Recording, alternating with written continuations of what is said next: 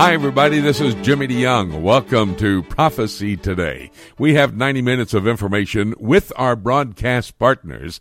As you listen to the conversations I have with them, you'll glean information that is a necessity as you try to look at the times in which we're living, compare them to the prophetic scenario found in God's Word, and see how the politics of this world are playing out and actually setting the stage for these Bible prophecies to be fulfilled.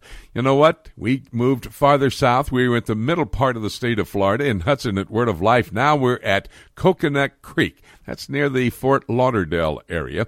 We're going to be at the First Baptist Church with Dr. Jerry Williamson. Boy, this guy's a ball of fun. I'm just looking forward to the fellowship with Jerry and Sylvia, Jerry and his wife. And we're then going to have a great time studying the prophetic word of God with all of his people. That's First Baptist Church of Coconut Creek. It's located at 5100 West Hillsboro Boulevard. Love to have you come. We start at 9:30 on Sunday morning and finish up in the evening around 7 o'clock. We're not going to go all day. We'll have a break for lunch and a little nap, as, of course, you do on Sunday. But if you can, come and join us as we study the prophetic word of God. Right now, though, let's begin our conversations with our broadcast partners because it's so essential for us to get the details behind the headlines that these men bring to the table. First one out is Ken Timmerman. He's in the Washington, D.C. area. Ken, let me talk to you about Russia. They are warning Israel and the West, i.e. the European Union and America, against any attack on Iran. It's said that this could result in a bad situation. I'm sure he must be talking about this issue there in Russia, the foreign minister, because of the fact of the new Israeli government trying to come into place. They're putting a coalition together, Prime Minister Netanyahu seemingly winning. But the Russians are saying, hey, watch yourself here now. But at the same time, it looks like they're pulling their people out of Syria. Talk to me about this. Well, you're right. They're pulling their people out of Syria, which shows a lack of confidence in the future of the Assad regime. At the same time, they're trying to reinforce or double down, if you wish, their support for the Iranian regime. The Iranians have just finished an inconclusive session, 2 days talks with officials from the International Atomic Energy Agency who went to Tehran earlier this week. Came back with nothing at all in their hands. They had claimed that they were hoping to seal a deal with the Iranians to at least suspend part of their uranium enrichment programs, but got no progress on that whatsoever. So the Russians are now turning around and saying, don't get any ideas in your head about striking Iran because it would lead to confusion. Now, it's not clear. There's not an either or here. They're not saying don't do it or else and then spelling out the or else. They're just saying don't do it because it could lead to bad things. I think this is an empty threat from the Russians. They are simply reasserting their support for the Iranian regime, but not really making any specific threat. Well, and what's also interesting to me, at the same time, the Russians have moved their naval forces, at least a portion of them, in the largest post-Soviet era military exercises, or naval exercises, there in the waters off the coast of Syria. And at that same time, Bashar Assad making a statement, even if you destroy Damascus, I'm going to still win. Talk to me about the complexities of the Russian-Syrian situation. Well, it's interesting to see this develop. The Russians have been moving into the warm seas for decades. They have been, one of the reasons they backed the Islamic Revolution in Iran in 1979, which they did covertly, was to gain access to the warm seas. It's been something that that has been underway since the time of the Tsars. But more recently, they made progress, and they have a naval base, a naval facility in Tartus on the Mediterranean in Syria. And these naval exercises that you mentioned are going to be taking place off the coast of Tartus. The Russians have not historically had a significant naval presence in the Mediterranean. So to see them beef up that base in Tartus, to see them actually conduct military exercises in the Mediterranean is, I think, a sign that Russia is flexing its muscles under Vladimir Putin. They're trying to tell the West, this is no longer the Mare Nostrum, this is no longer your sea that you control, but we have a stake in it as well. They are not going to be actively confronting the U.S. military, as far as I can tell, but they are just trying to assert, hey, we're there, we're not going to let things get spin out of control completely in Syria, and when push comes to shove, we will get our citizens out of the country. They could have tens of thousands of people in Syria. That evacuation that they've started now, Jimmy, has just been on a very small scale, but this could escalate very rapidly. And my guess is they're positioning those forces to be able to accelerate the evacuation of Russian civilians. So again, it doesn't look too well for Syria because of the fact that even the Russians are hesitating as to whether they should stand still with the Bashar Assad regime. But let's focus on Africa just a moment. This last week, we've seen unbelievable terroristic activities there in Algeria. They went after a natural gas facility. Many people killed, a lot of them foreigners. And Al-Qaeda now making the threat that there's going to be more attacks in Algeria. Looks like to me that the Islamic radicals are moving across the world and becoming very active in what they're trying to do as they endeavor to take over this world. Well, you know what I find very interesting about this, Jimmy, is how long this has been percolating, how long it's been developing. I spent a lot of time overseas, as you know, and my sources in various European intelligence agencies have been looking at North Africa for at least 4 years. They've been looking at the situation in Mali. They've been looking at the situation in the desert of Mauritania. They've been looking at the development of a drug route from Nicaragua and from Hugo Chavez's Venezuela and Cuba into Mauritania, into the deserts of North Africa, and then up into Europe. And this has been facilitated by Al-Qaeda and Al-Qaeda agents, if you wish, in the governments of these countries. Algeria and Mali are not, all that far apart across the desert. This also took place. The particular gas facility that was attacked is right across the border from Libya, and it's a deserted area. I mean, it is the desert, and there's not much around. It's easy for Al-Qaeda to move around in those areas. They've been implanted for years, and I suspect that they're going to launch more attacks like this if they have the forces to do so. Well, what concerns me, and I want to get your thoughts on this. We just had the Secretary of State, Hillary Clinton, be questioned by the United States Congress, the House of Representatives, and the Senate. I think she made a mockery of this questioning, by the way. Want to know what your thoughts are.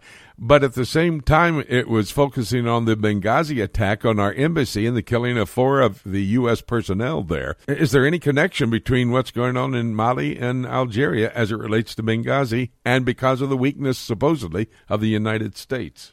Well, again, it is Al-Qaeda in the Islamic Maghreb, which is that entire region. So it is a loosely affiliated organization that was involved in all of these attacks. You mentioned Hillary Clinton's testimony in the Senate and the House. It really was an extraordinary command performance on her part of contempt of those who were questioning her. When one Senator, Ron Johnson, had the gall, if you wish, to ask her, well, was this attack in Benghazi because of a protest over a movie that nobody saw about Islam, or was this an organized terrorist attack? She pounded her fist on the table, with mock indignation, and said, what difference does it make? What difference does it make what actually led to the attack? I listened to that sequence, Jimmy, a couple of times, and it was just so extraordinary. What difference does it make how they died? They're dead, and now let's move on and see what we can do to make sure it doesn't happen again. I mean, it really twisted logic to say what difference does it make. It makes every difference in the world to know whether the Obama administration ignored a threat from Al-Qaeda in Benghazi and essentially walked away from its responsibilities to protect our citizens, or whether this attack took them completely by surprise. They had no warning whatsoever. It makes every difference in the world, and Hillary cannot just sweep that under the table. I ask you this, Ken. Do you think we're going to get to the bottom of what did really take place in Benghazi and hold those responsible for it responsible and make them have to pay ever? I don't, and I think Senator Rand Paul put his finger on it very clearly. He said Madam Secretary, with all due respect, if I had been President of the United States when this happened, I would have fired you. I would have relieved you of your duty, was the term he used.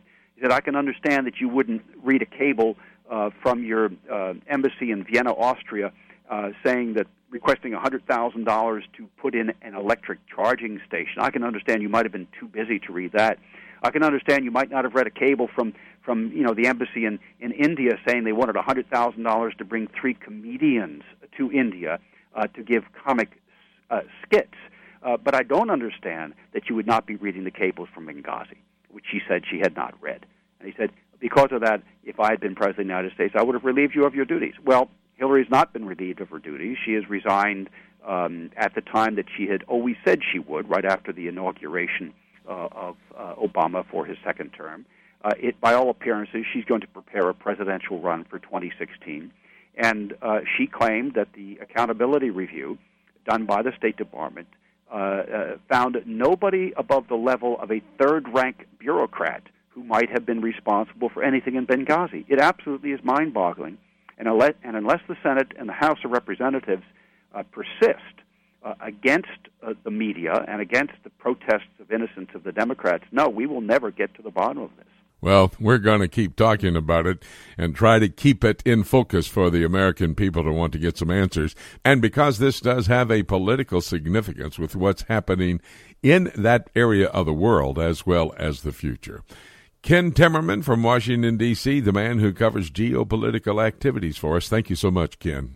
Thank you, Jimmy. We're going to take a break, and when we come back, we're going to bring to these microphones David Dolan, analyzing the recent Israeli elections. That's all ahead right here on Prophecy Today.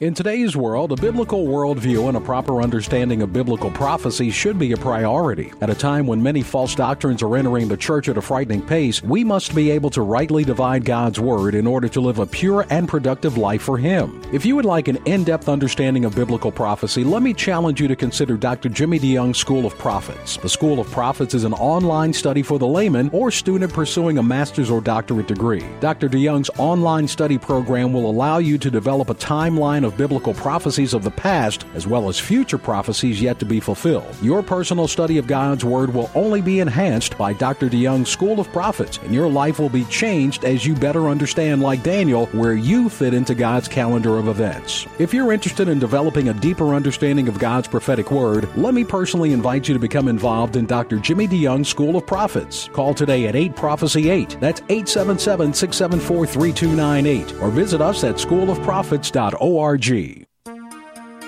book of Revelation is God's final word to man and the timeline of the last days revealed to the Christians. This symbolism-filled example of apocalyptic literature can be difficult to understand, especially when simply reading it from beginning to end. Dr. Jimmy DeYoung's latest book, Revelation, A Chronology, takes a walk through the prophetic book of Revelation in the order that the events will take place, chronologically, sharing insights into its true meaning and doing so in an easy-to-understand and practical way.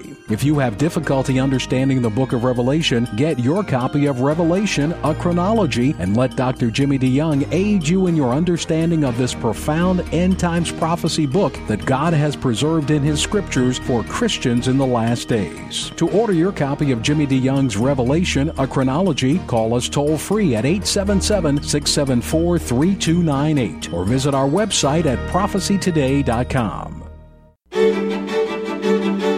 Welcome back to Prophecy Today. We're going to, as promised, go now and have conversation with David Dolan, a Middle East news update. And David, right out of the box, I need to ask you about what Hamas is doing. They're establishing a military academy for school children. In other words, they want to train up school children to be involved in the armed struggle against the Jewish state of Israel. Your thoughts about that? Well, they've been propagating hatred against Israel to their children all along, and it's not, frankly, just Hamas, but as you know very well from your interviews over the years and your time in Israel, the Palestinian Authority also sponsors television programs, a version of Sesame Street, which will have some very strong anti-Israel calling upon children to rise up, against the Jewish people. So it's not new, certainly a worrisome development, and just a one of many signs that the Palestinians are not really interested in settling with Israel and having a final peace treaty with Israel and living in peace side by side, as some of their leaders say, as Yasser Arafat pledged to do when he signed the Oslo Peace Accords. And we have to recall, Jimmy, that the existence of the Palestinian Authority and even Hamas ruling Gaza, that is all an indirect result of the peace process. Hamas wouldn't have been free to throw the Palestinian Authority out of the Gaza Strip in 2007 if the Palestinian Authority hadn't been there as a result of the peace treaty. Otherwise, Israel would still be in control of Gaza, and Jews would still be living in the communities that existed there, the communities that were taken down in 2005 by Ariel Sharon. So that's the background to it, and it's yet another sign that they're going to continue their jihad war until the end. At least that's their view. Talk to me about Prime Minister Netanyahu winning the election, we think. And I say that with a bit of a question mark in the comment because of the fact he has to form a coalition government. Talk to me about the win by Netanyahu, the lack of the power that he had last time, and how's he going to form this coalition? Well, Jimmy, I've discussed Israeli governments for many, many years and have lived over 30 years in Israel, so seen many come and go. And it is a very lively, thriving democracy in that any party that gets at least 2.5% of the national vote makes it into the Knesset. So we actually have 12 political parties that have made it into this new Knesset. And at the end of the last one, Jimmy, we had a record 17 political parties represented in the Knesset. The reason it was so large is several parties split apart. The Labour Party did. Ehud Barak left, formed his own little coalition and his own little party, and others did as well. So we had so many parties. Well, 12 are in there now. 4 are from the center-right, or the right, religious parties, and the Likud. 4 are in the center, or left, center-left, and 4 are Arab parties. So you have quite a representation, quite a diversity of opinion in the Knesset, and that's what we got now. And for Benjamin Netanyahu to form a government, he needs 61 mandates in the Knesset. Well, his party won 31, I believe it was, and the Yesh Atid, a new party, a new centrist party, won 19, and he's going to have to work with them. If he cannot recruit them into his new government, he'll have to rely on just his natural previous coalition partners, the Shas party, an Orthodox party, and 2 other religious parties, one mainly supported by Jews living in Judea and Samaria. That's they got 11 seats. That's Naftali Bennett's party. His parents were from San Francisco. He's a very wealthy Israeli businessman, has done well for himself over the years.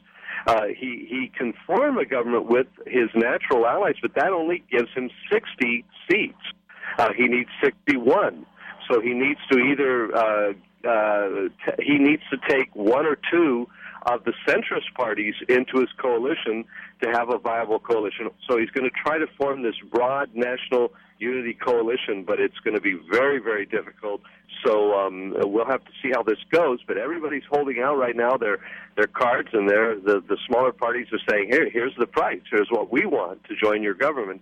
So Netanyahu is scrambling a bit, and as you suggested, it isn't certain he will succeed in forming a government. If he cannot get a government together within 40 days, and by law, President Perez must ask somebody else to try, and that would apparently be Yair Lapid, and he would put together a center-left government. So nothing is certain in Israeli politics. It's very fluid, but it is a very thriving, lively democracy for sure. And that being said, David, what about what looks into the future for Israel? For example, the new government, whatever form or complexion it takes, is going to have to deal with Egypt and Mohammed Morsi, a Muslim Brotherhood leader. They're going to have to deal with Iran, the threat of a nuclear weapon of mass destruction, the Syrian civil war, the possible use of chemical weapons, and the Palestinians, as we've already talked about. This does not look like it's going to be an easy road ahead for the government, whoever may make up that government. Well, that's right, and Jimmy, that's Benjamin Netanyahu's main plea right now, if I could put it that way, to these other parties, is that we in Israel are facing enormous problems, enormous issues, existential issues. Iran, vowing to destroy Israel. Bashar Assad under siege, threatening to use his chemical weapons as a last resort, as we talked about before, upon Israel. So these are huge issues, and then there's domestic issues. The economy is slowing down, as the worldwide economy is. In Israel, housing prices are starting to fall for the first time in the whole economic crisis, and other issues that need to be dealt with. So he's pleading with the centrist parties and the right-wing parties to join him, to not make too stiff demands, to bend a bit more, and be willing to work together with him to solve some of these. But it does make it clear that he's going to have a harder time taking any initiatives against Iran or with the Palestinians, whatever the issue is, because he is going to have a fairly unstable coalition, it looks like, a very diverse coalition where he has a centrist party that wants to see the religious parties weakened and wants to see Orthodox Jews drafted into the army. That's a central platform of the Yesh Atid party, of Yair Lapid's new party. They want to see that. Well, the religious parties are totally against that. So how they can sit around the same table and get along and support the prime minister is anyone's guess. And, Jimmy, I'm kind of thinking that the election results indicate, as many Israeli analysts are saying, we'll probably see a new round of elections within a year or two. And in Israel's parliamentary system, elections can be called at any time if whatever government exists isn't functioning. So that is the current thinking, that this outcome of the election, 50-50 as it were, is just not going to produce a stable government. Right out of the box, David, the President of the United States, Barack Obama, has called for a resumption of the Israeli-Palestinian peace talks, and meanwhile, King Abdullah, I think this is an interesting statement that the king made in Switzerland with international attendees. He said that the only way there can be a two-state solution between the Israelis and the Palestinians is as long as President Obama is in office and has his power. Your thoughts? President Obama is not the Messiah. We've already seen that. People sort of had expectations in the first election of him here that he was going to do great things, and he's done a number of things. But making peace in the Middle East, hey, Bill Clinton focused on it, George W. Bush focused on it, Jimmy Carter focused on it. Many have over the years, and a final peace treaty has never been achieved, and that's basically because what you began our conversation with, the Palestinians are not truly ready to live in peace side by side a Jewish state. At least many Palestinians are not, and the Muslim fundamentalists particularly, and Hamas for sure, and they're supported by outside forces like Iran, Hezbollah in Lebanon, and others that give them arms and give them money and keep them going in this opposition, and they simply want to see Israel disappear, period. So that's the basic problem, and if President Obama, Barack Hussein Obama, whose father was a Muslim, if with that background he cannot bring them to the peace table, then nobody can. And I don't know that he's tried real hard, but if he tries this second term in office to do that, I think he'll fail. The Israeli people are not so focused on that issue. That's a side issue right now. They're focused on their economy. They're focused on Iran. They're focused on Syria. These are the imminent crises around them. The new government in Egypt, Morsi, and how they're supporting Hamas, these are the issues they're most concerned about, because this is what's happening on the ground. And the Palestinians right now are just talking as they always have and continuing to not come to the peace table, and that's making preconditions, and that's just the reality of it. David, thank you so very much, my good friend. We'll talk again next week. Thank you, Jimmy. God bless. We're going to take a break, and when we come back, we're going to bring Winky Medad to these microphones, an analysis of these elections from a Jewish settler's perspective. That's all ahead right here on Prophecy Today. Have you ever wanted to know more about God's plan for the future? Have you ever tried to understand prophetic passages in God's Word, like, say, the book of Revelation, and been frustrated at not being able to figure it out? Dr. Jimmy DeYoung's latest CD series, Keys for Unlocking God's Plan for the Future, will help you gain the ability to understand where to start in your study of prophecy and allow you to read God's Word in a new and exciting way. Understanding God's prophetic Word will allow you to live a pure and productive life until Jesus returns for the church. Keys will help you gain the tools you need to understand the end-time events as foretold in God's Word. Dr. DeYoung lays out a systematic approach to Bible prophecy for those who want to know God's plan for the future. Tracks included are A Roadmap Through the End Times, The Jew in Jerusalem, Daniel and the Antichrist, Ezekiel and Messiah's Temple, and Revelation and Babylon. To order your copy of Dr. Jimmy DeYoung's Keys for Unlocking God's Plan for the Future, visit our website at prophecytoday.com. Welcome back to Prophecy Today. I'm in Coconut Creek, Florida. Can you believe that? What a place to be. What a name for a community. Well, we're here at the First Baptist Church of Coconut Creek. Jerry Williamson is a longtime friend. We're going to be getting together and studying the prophetic Word of God. His people will gather with us all day Sunday. It's a one-day prophecy conference. Love to have you come. It's the First Baptist Church of Coconut Creek, 5100 West Hillsboro Boulevard. Come on over and join with us. We'll have a first session at 9:30, 10:40 the next one, and then two sessions in the evening starting at 5 o'clock. Well, we're going to continue now looking at the results of the Israeli elections. Now I want to bring to these microphones a longtime broadcast partner, Winky Medad. This man has much experience in the political arena. Early on in his experience, he was an associate and one of the administrative staff of a Knesset member. So he knows how the Knesset works and how all these negotiations for putting together a coalition government would take place. Winky, let me go right out of the box asking you, what is your first reaction to how the elections came out? Well, Jimmy, obviously there has been a minor revolution in the ability of Benjamin Netanyahu to form his coalition. I want to remind the listeners that Israel's government's rule by the coming together of several parties, because never in our history has any one party taken the majority of the seats in the 120 seat Knesset.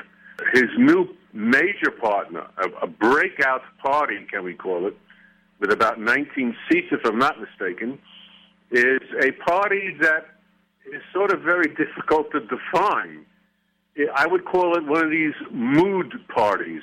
What happened was, in a word, Mr. Netanyahu was so successful in portraying himself as strong and able to face Washington, Tehran, and other elements of the external face, that people left him and went for their mood rather than for their rational thinking about what Israel's needs are. It was not about 9 months ago when he actually decided to go into politics. They started their campaign, and, man, they've come from nowhere, have they not? Well, in a sense, yes. In a sense, not.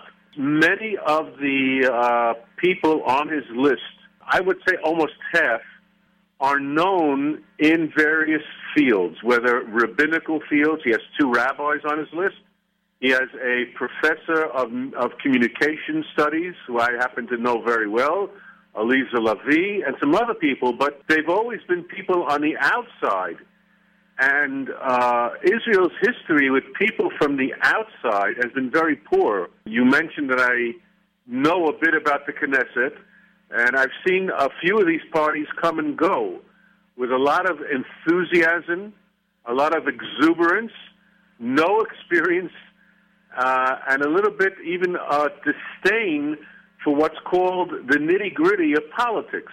So then we're not sure that this is going to be a solid government that's going to come to place even after all the negotiating goes on to form the coalition government. In other words, this could be a short-lived government, and they could vote down the prime minister and his coalition and go to another election not too far down the road. Is that a possibility? That's a distinct possibility.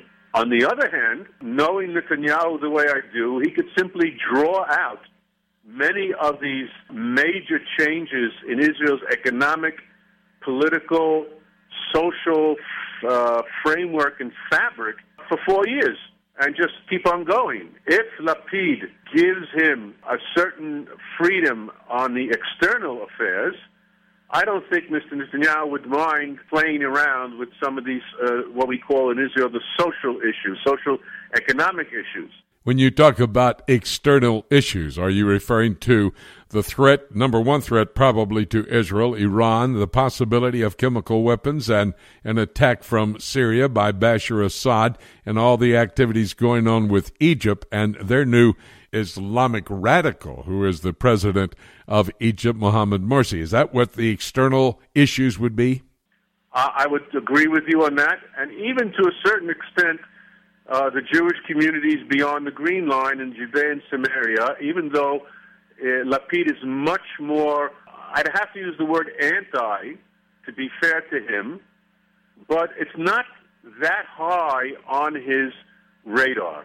In other words, I'm going to guess now that if the status quo in the terms of building within zoned areas and no new communities, we will be able to pass these next up to 4 years, because really Lapid has no input into these security affairs. He and except for one or two people on his list, they have no way of saying we know better what the security needs in the South, or how to bomb Iran if necessary, or how to talk to Obama. They're second level on that aspect. Well, when you're talking about the effect on Beyond the Green Line, you're talking about the Jewish settlers, about 500,000 of them that live out there in Judea and Samaria. And if that be the case, what is this new government going to have as an effect upon them?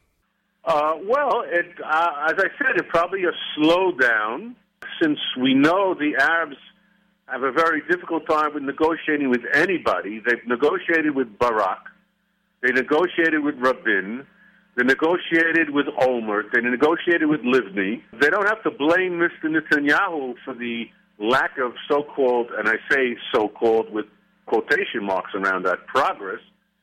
And I think that it won't be too much of a difficulty for Netanyahu to explain to his new coalition partners that we aren't going anywhere very fast on this track of peace.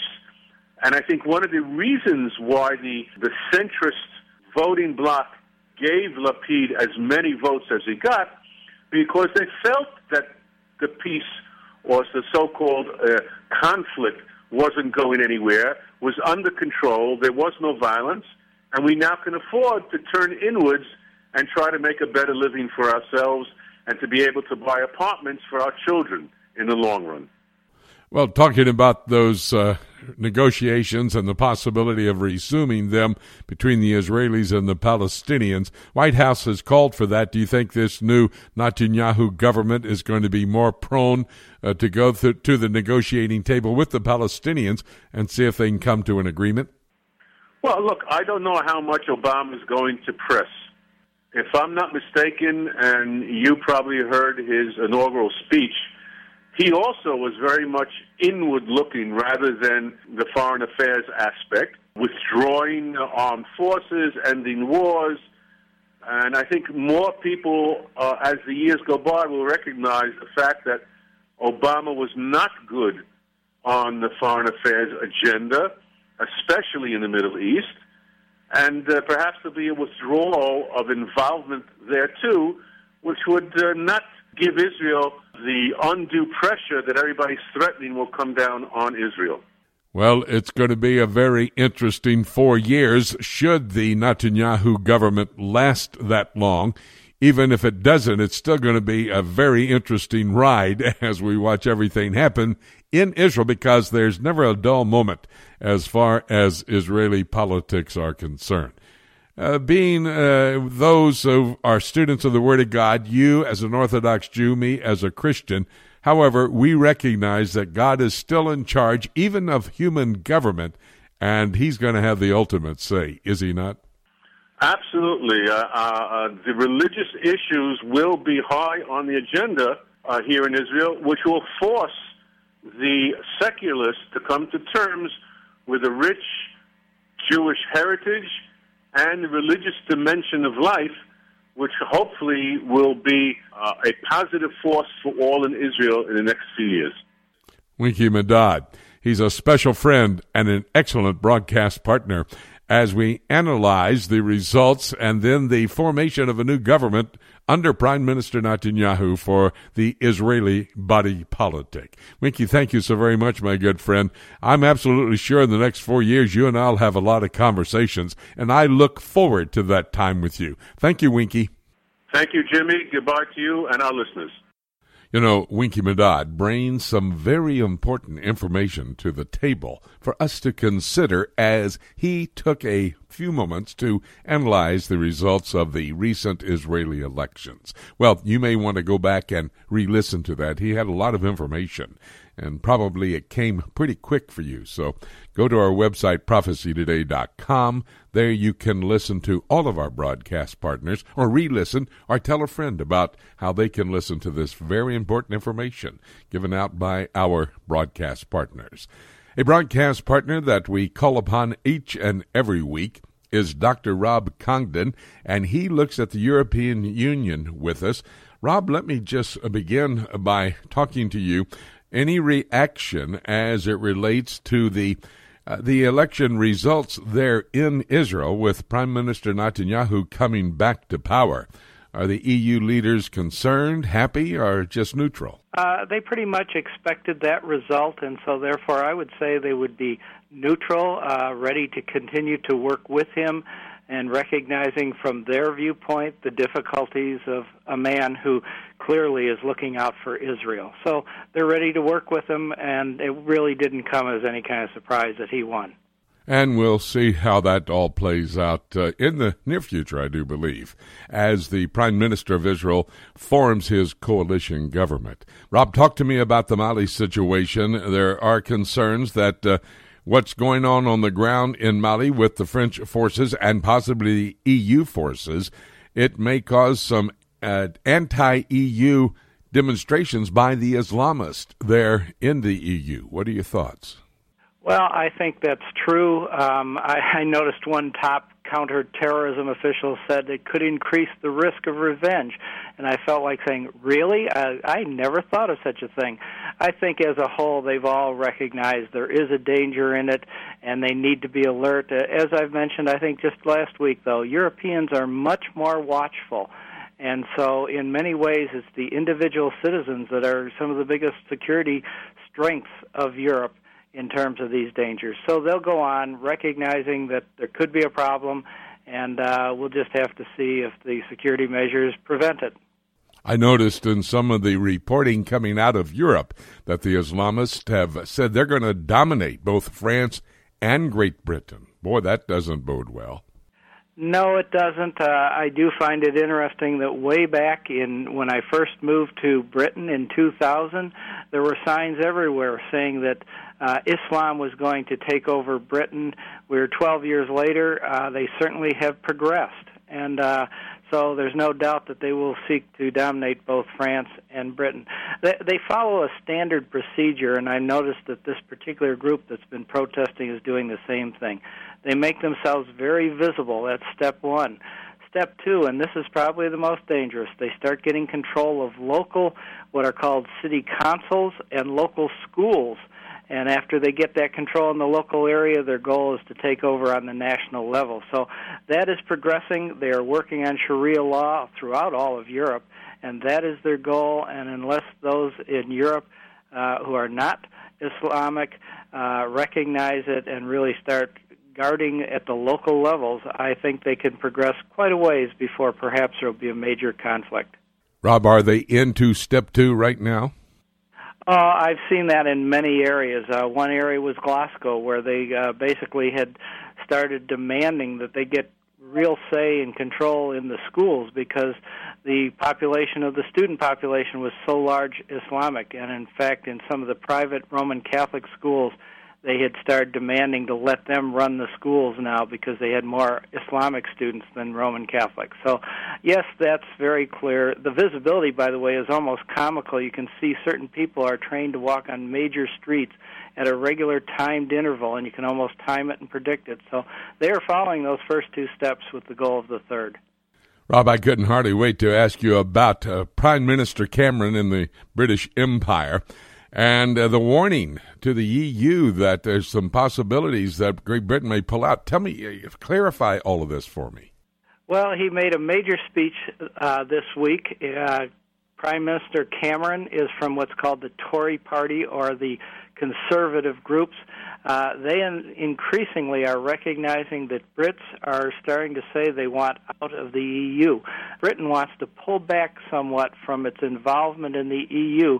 He's appealing to the home audience. He is worried about an upcoming election, regaining power or keeping it, and the third party is a major force, so he has to appeal to them. But at the same time, he has stirred up the European Union because of the suggestion that maybe Britain would like to pick and choose what parts of the EU they want to participate in, and that does concern the EU leaders. Meanwhile, Angela Merkel, Chancellor of Germany, and President Hollande of France, they're saying, hey, we're looking and we're dreaming for an EU utopia. What's that about? Well, yes, they are very strong EU. They are pro a increased European Union leadership with a diminishing of the local powers.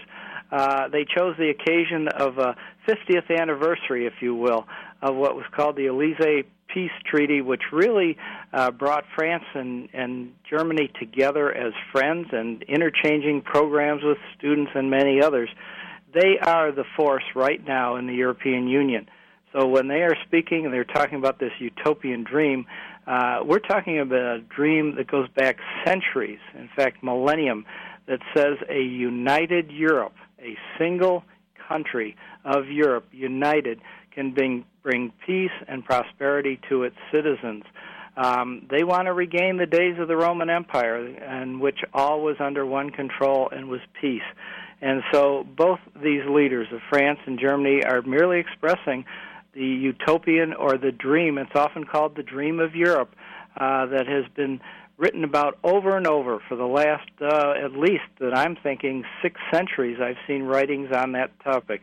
So they're just the current voices saying we have to move further to more integration, more to a single Europe. And a revived Roman Empire. I heard that phrase in there. Boy, that sounds prophetic. Oh, absolutely. And as I said, it's interesting. Not only do the Scriptures tell us that that will occur in the future, and that future is hard to define whether that's very near or not quite so near, but to find how many secular sources and secular writers through the centuries have been dreaming of the same thing shows that that is a goal. And as we know scripturally, it is Satan's goal to unite the world under him, and certainly not under the Lord Jesus Christ with his millennial kingdom. So we're seeing it come from every direction now, scriptural and from the secular world. That dream is being talked about. Dr. Rob Congdon talking about politics, but we can't fail to talk about the prophetic significance of all of this politics, especially in the possible near future. Rob, thank you so very much, my good friend. We'll talk again next week. We'll look forward to it. Lord bless. Dr. Rob Congdon, always available with information so essential to our understanding of what's going on in the European Union, as indeed it does set the stage for Bible prophecy to be fulfilled.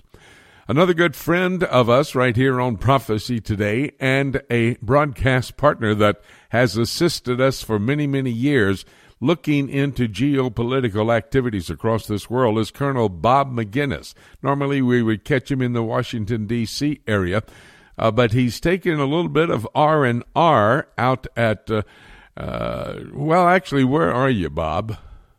Jackson, Wyoming, Jimmy. Beautiful location, bit cold, and of course we came here for the snow. Yes, absolutely. Well, hope you have a great time and be careful. Don't break any bones out there. Let me get to you about an article that you have written, and we have it posted on our homepage, prophecytoday.com, and it is focusing on Africa and the unrest going on there. And you say that it has Obama administration fingerprints all over it. Now, we're talking about Mali and Algeria. What do you mean, first of all, the main theme, and then we'll look at the different locations separately? Well, that was verified last Wednesday when Secretary of State Hillary Clinton testified in the U.S. Senate about Benghazi. You see, the whole Libyan debacle, us going in, we took down Libya. We were followed by other NATO allies to help the rebels topple Gaddafi. And then, of course, even today, we continue to see that country going in a radical Islamist direction. Well, the consequences of that have a direct impact on Algeria and Mali, which I argue in the article. And specifically, as Clinton indicated, the weapons that were all over that place found their way into places like Syria and Mali and so forth. So that's part of the problem. But also the fighters. Some of the fighters we believe that were in Benghazi also were involved in this Algerian hostage activity. And also, by the way, some of our activities in working with the Mali military actually put in position the people that conducted the coup over a year ago. So, you know, our fingerprints, the United States, the Obama administration fingerprints are all over this debacle in that part of the world. Look at Mali for me just a moment, and let's let everybody understand what's going on there. It's, as I understand it, has a connection with France, and France is now a major player in assisting those in Mali to fight the insurgency by the Islamists that are trying to overthrow the country. Is that correct? Yeah, well, you know, it's a francophone country, a former French colony. The government, the democratic government of southern Mali, asked the French to intervene because the capital was, you know, almost overrun by the northern groups. Now, keep in mind, this goes back a long, long time. Those people, like Bedouins that roam the northwestern African area, the deserts there, the Sahara, are a group that have been trying to rebel against the Mali government for years and years. They're nomadic people. They're Berbers. And they align themselves with Islamics, Al-Qaeda and the Islamic Maghreb, certainly Al-Qaeda Core. There are many, many other franchises of Al-Qaeda in that part of the world. And so they are establishing an Islamist radical government in northern Mali, which threatens, I think, not only that country, but every country around them, Niger, Mauritania, Algeria, even Libya. And we already see a significant influence of radical Islamism down in Nigeria, which is the largest populated country in Western Africa, and I think a very important one to us because of their oil production. Well, look at Algeria for us just a moment. Is this a evidence of things to come as it relates to any type of foreign workers working any place in the world with the Islamists going after them some way? No, there's no doubt. You know, keep in mind, back in the 90s, the Algerians fought a war with Islamists, and over 100,000 people died. That's little known, perhaps, outside of that part of the world. But any foreign workers, especially in the desert where they extract the petroleum, which is a key part of their economy, they're under threat, and the Algerians do everything they can. And that's why I think they were so brutal taking down that particular hostage situation, is because they want to send a very clear message that they will not tolerate that sort of behavior in the future. And yet we have every reason to believe that it's going to grow, as evidenced, I think, by the testimony of Hillary Clinton in her Benghazi appearance before the Senate Foreign Relations Committee the other day. You say when it's going to grow, you're not only talking about Algeria. Are you not talking about all of Africa and maybe even the entire Middle East? Well, certainly the Sahel and Sub-Sahara. which is a very large piece of terrain from on the west, Mauritania and Nigeria on the Atlantic Ocean, all the way to the Indian Ocean in the east, which is 3,000 miles. This is larger than the continental United States in area.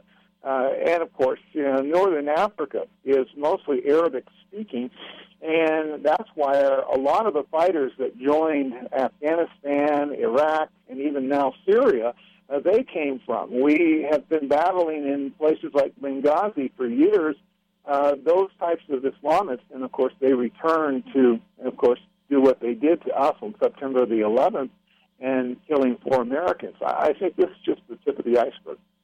Bob, I know that indeed over the years you've had a relationship there at the Pentagon in strategic planning and with a connection to Africa itself.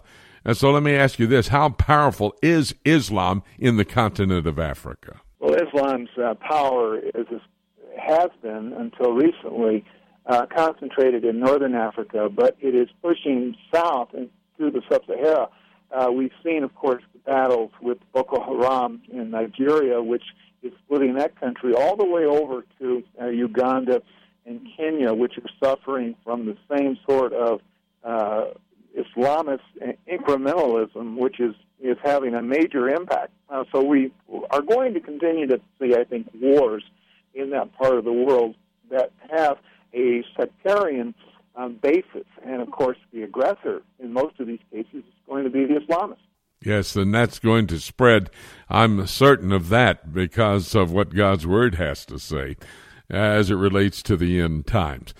Bob, I can't let you go without asking you a question about what Leon Panetta, the present Secretary of Defense, had to say about women in combat.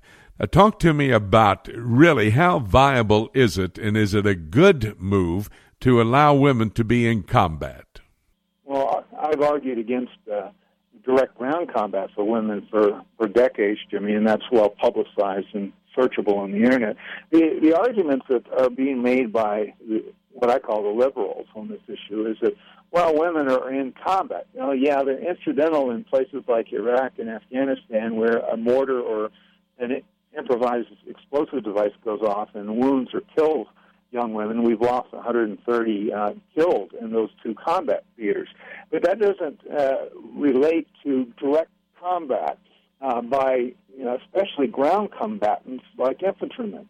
And I make arguments and have even recently in articles about the differences in the physical demands placed on ground combatants, and women don't have an equal opportunity. I make the argument about aggressiveness amongst men and women. Men tend to be documented as far more aggressive, something that we need, but women don't tend to be.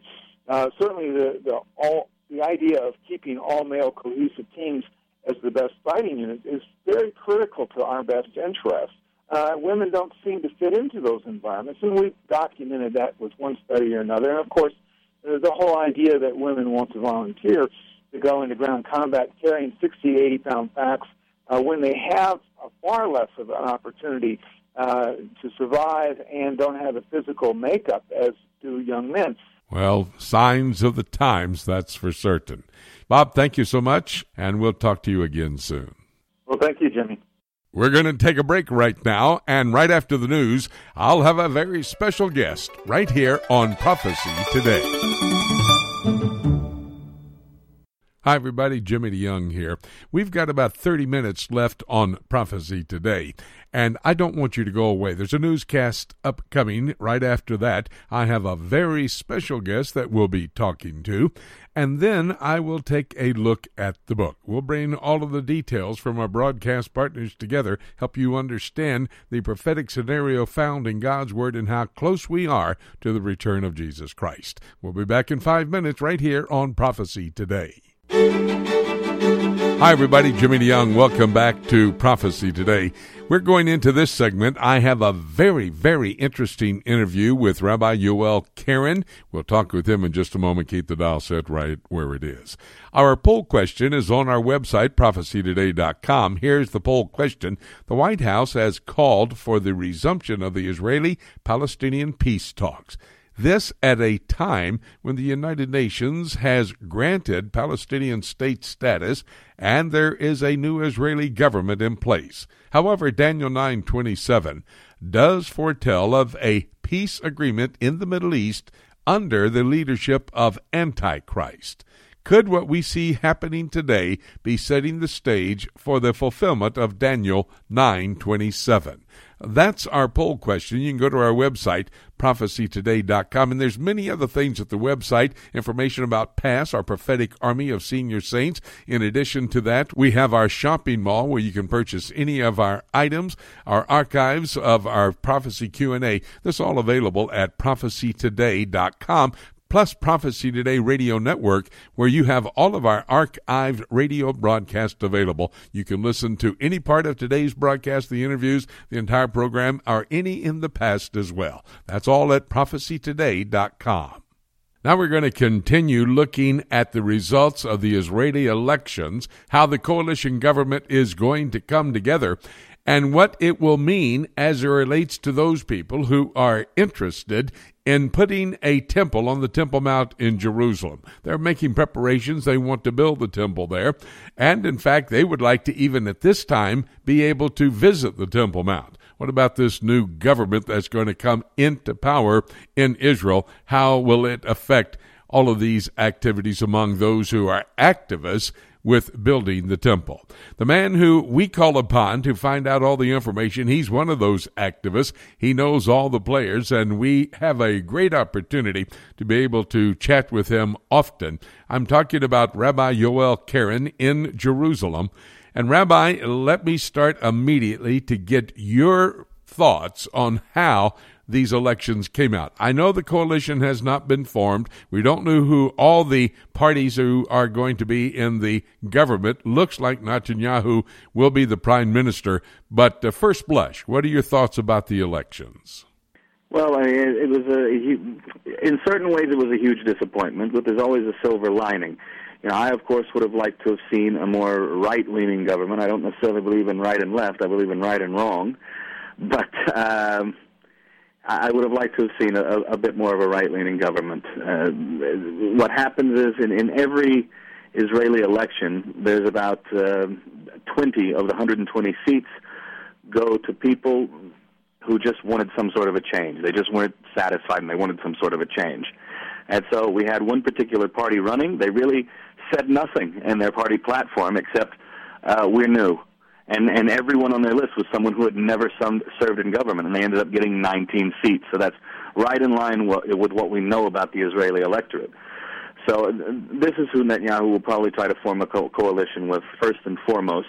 It allows him to edge out the Jewish Home Party, which is more nationalist and right-leaning. He'll only have to bring them into the government, into a coalition, if something falls through with the what's called the Future Party, Yesh Atid. There is a Future Party, and these are sort of centrists.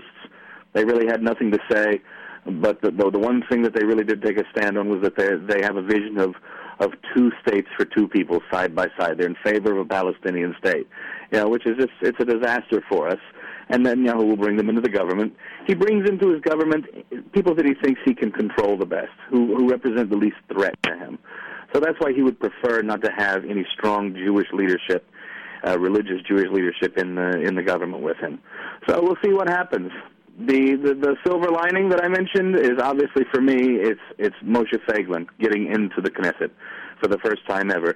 And for anyone who is involved with the Temple Mount and looking forward to a temple, that's huge, because this is a man who desperately wants a temple built in Jerusalem. He goes up to the Temple Mount all the time. He's been arrested several times for praying and bowing down and falling flat on his face on the Temple Mount. And now he's a Knesset member, and he's got parliamentary immunity, and they can't arrest him for doing that anymore. So this is very big, not necessarily for this government, but the next 2-3 elections. Now that he's actually a sitting member of parliament, of Knesset, it's really going to increase his standing and his stature with the people. So we're looking forward to him being prime minister one day. Now, he's one of 120 Knesset members, and I guess one of 31 of the Likud party and the combination they came together with. as it relates to the government, 31 seats in Prime Minister Netanyahu's own personal party. But that'll have to form a coalition, of course. How active can he be? Is he going to have to soften his rhetoric some as it relates to the temple, or can he continue to be an activist and especially focused on the Temple Mount and access to the Temple Mount itself? No, if I know Moshe Feiglin at all, he'll be even more of an activist now. He has a lot more rights and privileges than he did as a private citizen, and he'll be even more active now. So he's not under threat of there's nothing Netanyahu can do to get rid of him. If he was a minister and had a cabinet post, Netanyahu could fire him from a cabinet post. But Netanyahu's obviously not going to give him a cabinet post because ultimately Feiglin is a threat to him. Every single Likud primary, Feiglin climbs up further and further, climbs up the ladder, and his goal is ultimately to take over the Likud, and hopefully one day he'll do so. What is the body politic there in that 120-member Knesset?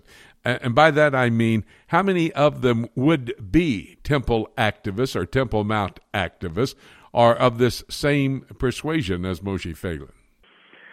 Well, unfortunately, the party that would have had basically all Temple Mount activists on its list did not make it into the Knesset, and they were short about 9,000 votes of getting into the Knesset, and that would have been the Strength for Israel party. This was the only party that I saw as a real option to vote for because they demanded equality. They demanded that Arab citizens pay taxes just like Jewish citizens, that everyone serves in the army, that everyone's loyal to the state, and they wanted freedom of Jewish worship, freedom, not just Jewish worship, they wanted freedom for all non-Muslims, for all religions to be able to worship on the Temple Mount. They wanted Jews and Christians to be able to pray there. And this was part of their platform. This was publicly stated at every single event that every panel discussion that they spoke at.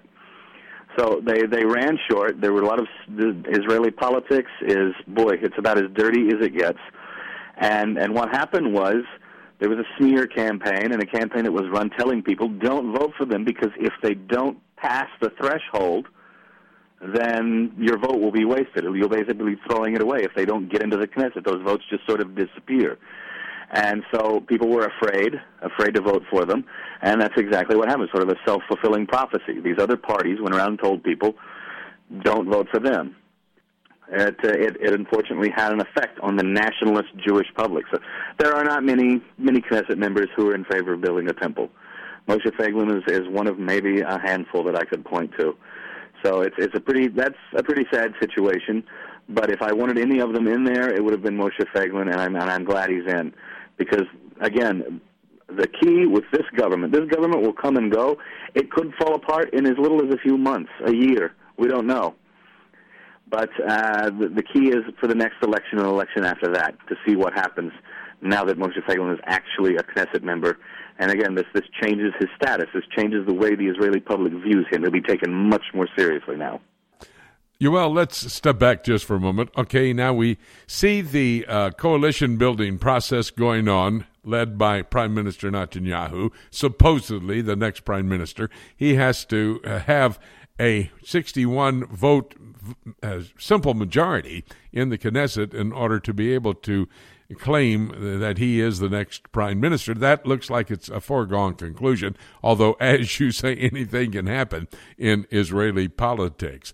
But let's step back a moment. Any government, and especially if it's Netanyahu's, what and how is it going to affect the building of the next temple? Will it have any effect? Will it slow down those activists who are preparing to build that temple? Talk to me about that. I don't see any change really with this government, this next Knesset that's coming in, the 19th Knesset. I really don't see any big change on the horizon. And again, I'm telling you, I've been here long enough and I've seen enough of these elections. This government could fall apart very, very quickly. Because Netanyahu did not get the majority that he thought he would, he's got a lot of different people that he's got to try to satisfy all at once to hold this thing together because he doesn't have the majority that he wanted. And so it could fall apart and we could end up going right back to elections. I've seen this happen before. So we'll see what happens. But I really don't see a change in the status quo at the Temple Mount right now. The hot issue for this government going in is to strike on Iran. That's what we're looking for is the next big thing. Yes, indeed. There are many, many problems that the next government will have to deal with. The Iranian development of a nuclear weapon of mass destruction, chemical weapons in the hands of Bashar Assad, the civil war going on there, his threat to attack Israel should he fall. You got the Egyptian military and all of their political activists involved in endeavoring to possibly do away with any relationship between Egypt and Israel. In fact, their president calling the Jewish people apes and pigs. So, that's the situation there. And so these are going to be concerns for the next government. Are the activists going to do anything to try to have equal access up onto the Temple Mount? And is that a possibility with any new government? But why is it important for the Jewish people to have access onto the Temple Mount? Well, I'll tell you, as far as the Temple Mount activists go, and I've been pushing this a lot the last 2 days because, a lot of people told me, you wasted your vote by voting for a small party. And it's the same thing that people say to me about you're wasting your time trying to work for a change on the Temple Mount because it's just not going to happen anytime soon. So why throw all your efforts into something like this? And I always tell them, there's a teaching by a certain rabbi a couple of 100 years ago, and he talked about 4 different personalities of people, and he focused on 2 of them. He says one is a guy who does, but he cares. The other one is a guy who does, and he doesn't care. And he says the guy that does and cares, he's like Esau. What does that mean? He says he knows what's right, he knows what to do, but he's only going to do it if he thinks he has a good chance of succeeding at it. The other, the one who does and doesn't care, he says he's like Jacob. He's going to do what's right, whether he thinks he has a chance of succeeding or not. Right is right, wrong is wrong, and when you have a choice between right and wrong, you do what's right. And you don't worry about the outcome. You leave that to God to worry about. So that's the attitude I had when I made my vote the other day. And that's the attitude that I have about this next coming few years with this government. I'm going to keep doing what I do. I'm going to keep doing what God has commanded me to do and keep working towards the goals that the Bible commands me to, whether I think I have any chance of success or not. And I'm going to let God worry about the results. That is a great attitude. I like what you said early on in our conversation. You don't believe in right and left, you believe right and wrong. That was a great quote. But then allowing God to take charge of this whole situation. As we look at the ancient Jewish prophets, the end result is that the Temple Mount will belong to the Jewish people. There will be a temple there, and that's the conclusion God's word says, and that's going to be the ultimate end and final activity of that Temple Mount, the temple, and everything else. Would you not agree? Absolutely, absolutely. Because that's basically what it comes down to, is a person who can't bring themselves to do and to work towards something that looks like it's out of their reach, ultimately that shows that they're a person of very, very weak or little faith. I believe that temple is going to be there because the Word of God says it. And if I don't work toward it, how can I really claim that I believe in God or I believe in His Word? I do believe these things, and that's why I don't care what people tell me, how far-fetched the idea is. Because if history's taught us anything, things can change on a dime here. Things can change at the drop of a hat. And things that no one ever thought were possible can happen and happen very quickly. In 1948, 1967, we shocked the world. And that can be done again very easily. Wow. Do what God is telling us and directing us to do. Yoel, thank you so very much, my good friend. We'll keep on keeping on, and we'll be talking again down the line for sure. Thank you very much. Wow, a very important interview. Always love talking with Rabbi Yoel Keren. Well, we're going to take a break, and when we come back, we'll take a look at the book right here on Prophecy Today. In today's world, a biblical worldview and a proper understanding of biblical prophecy should be a priority. At a time when many false doctrines are entering the church at a frightening pace, we must be able to rightly divide God's Word in order to live a pure and productive life for Him. If you would like an in-depth understanding of biblical prophecy, let me challenge you to consider Dr. Jimmy DeYoung's School of Prophets. The School of Prophets is an online study for the layman or student pursuing a master's or doctorate degree. Dr. DeYoung's online study program will allow you to develop a timeline of biblical prophecies of the past, as well as future prophecies yet to be fulfilled. Your personal study of God's Word will only be enhanced by Dr. DeYoung's School of Prophets, and your life will be changed as you better understand, like Daniel, where you fit into God's calendar of events. If you're interested in developing a deeper understanding of God's prophetic Word, let me personally invite you to become involved in Dr. Jimmy DeYoung's School of Prophets. Call today at 8-Prophecy-8. That's 877-674-3298. Or visit us at schoolofprophets.org. The book of Revelation is God's final word to man and the timeline of the last days revealed to the Christians. This symbolism-filled example of apocalyptic literature can be difficult to understand, especially when simply reading it from beginning to end. Dr. Jimmy DeYoung's latest book, Revelation, A Chronology, takes a walk through the prophetic book of Revelation in the order that the events will take place, chronologically, sharing insights into its true meaning and doing so in an easy-to-understand and practical way. If you have difficulty understanding the book of Revelation, get your copy of Revelation, A Chronology, and let Dr. Jimmy DeYoung aid you in your understanding of this profound end-times prophecy book that God has preserved in His Scriptures for Christians in the last days. To order your copy of Jimmy DeYoung's Revelation, A Chronology, call us toll-free at 877-674-3298 or visit our website at prophecytoday.com. It's time right now here on Prophecy Today Weekend for us to take a look at the book. On Prophecy Today Weekend, we looked at the results of the Israeli elections with analysis from each of our broadcast partners. Ken Timmerman was in Washington, D.C.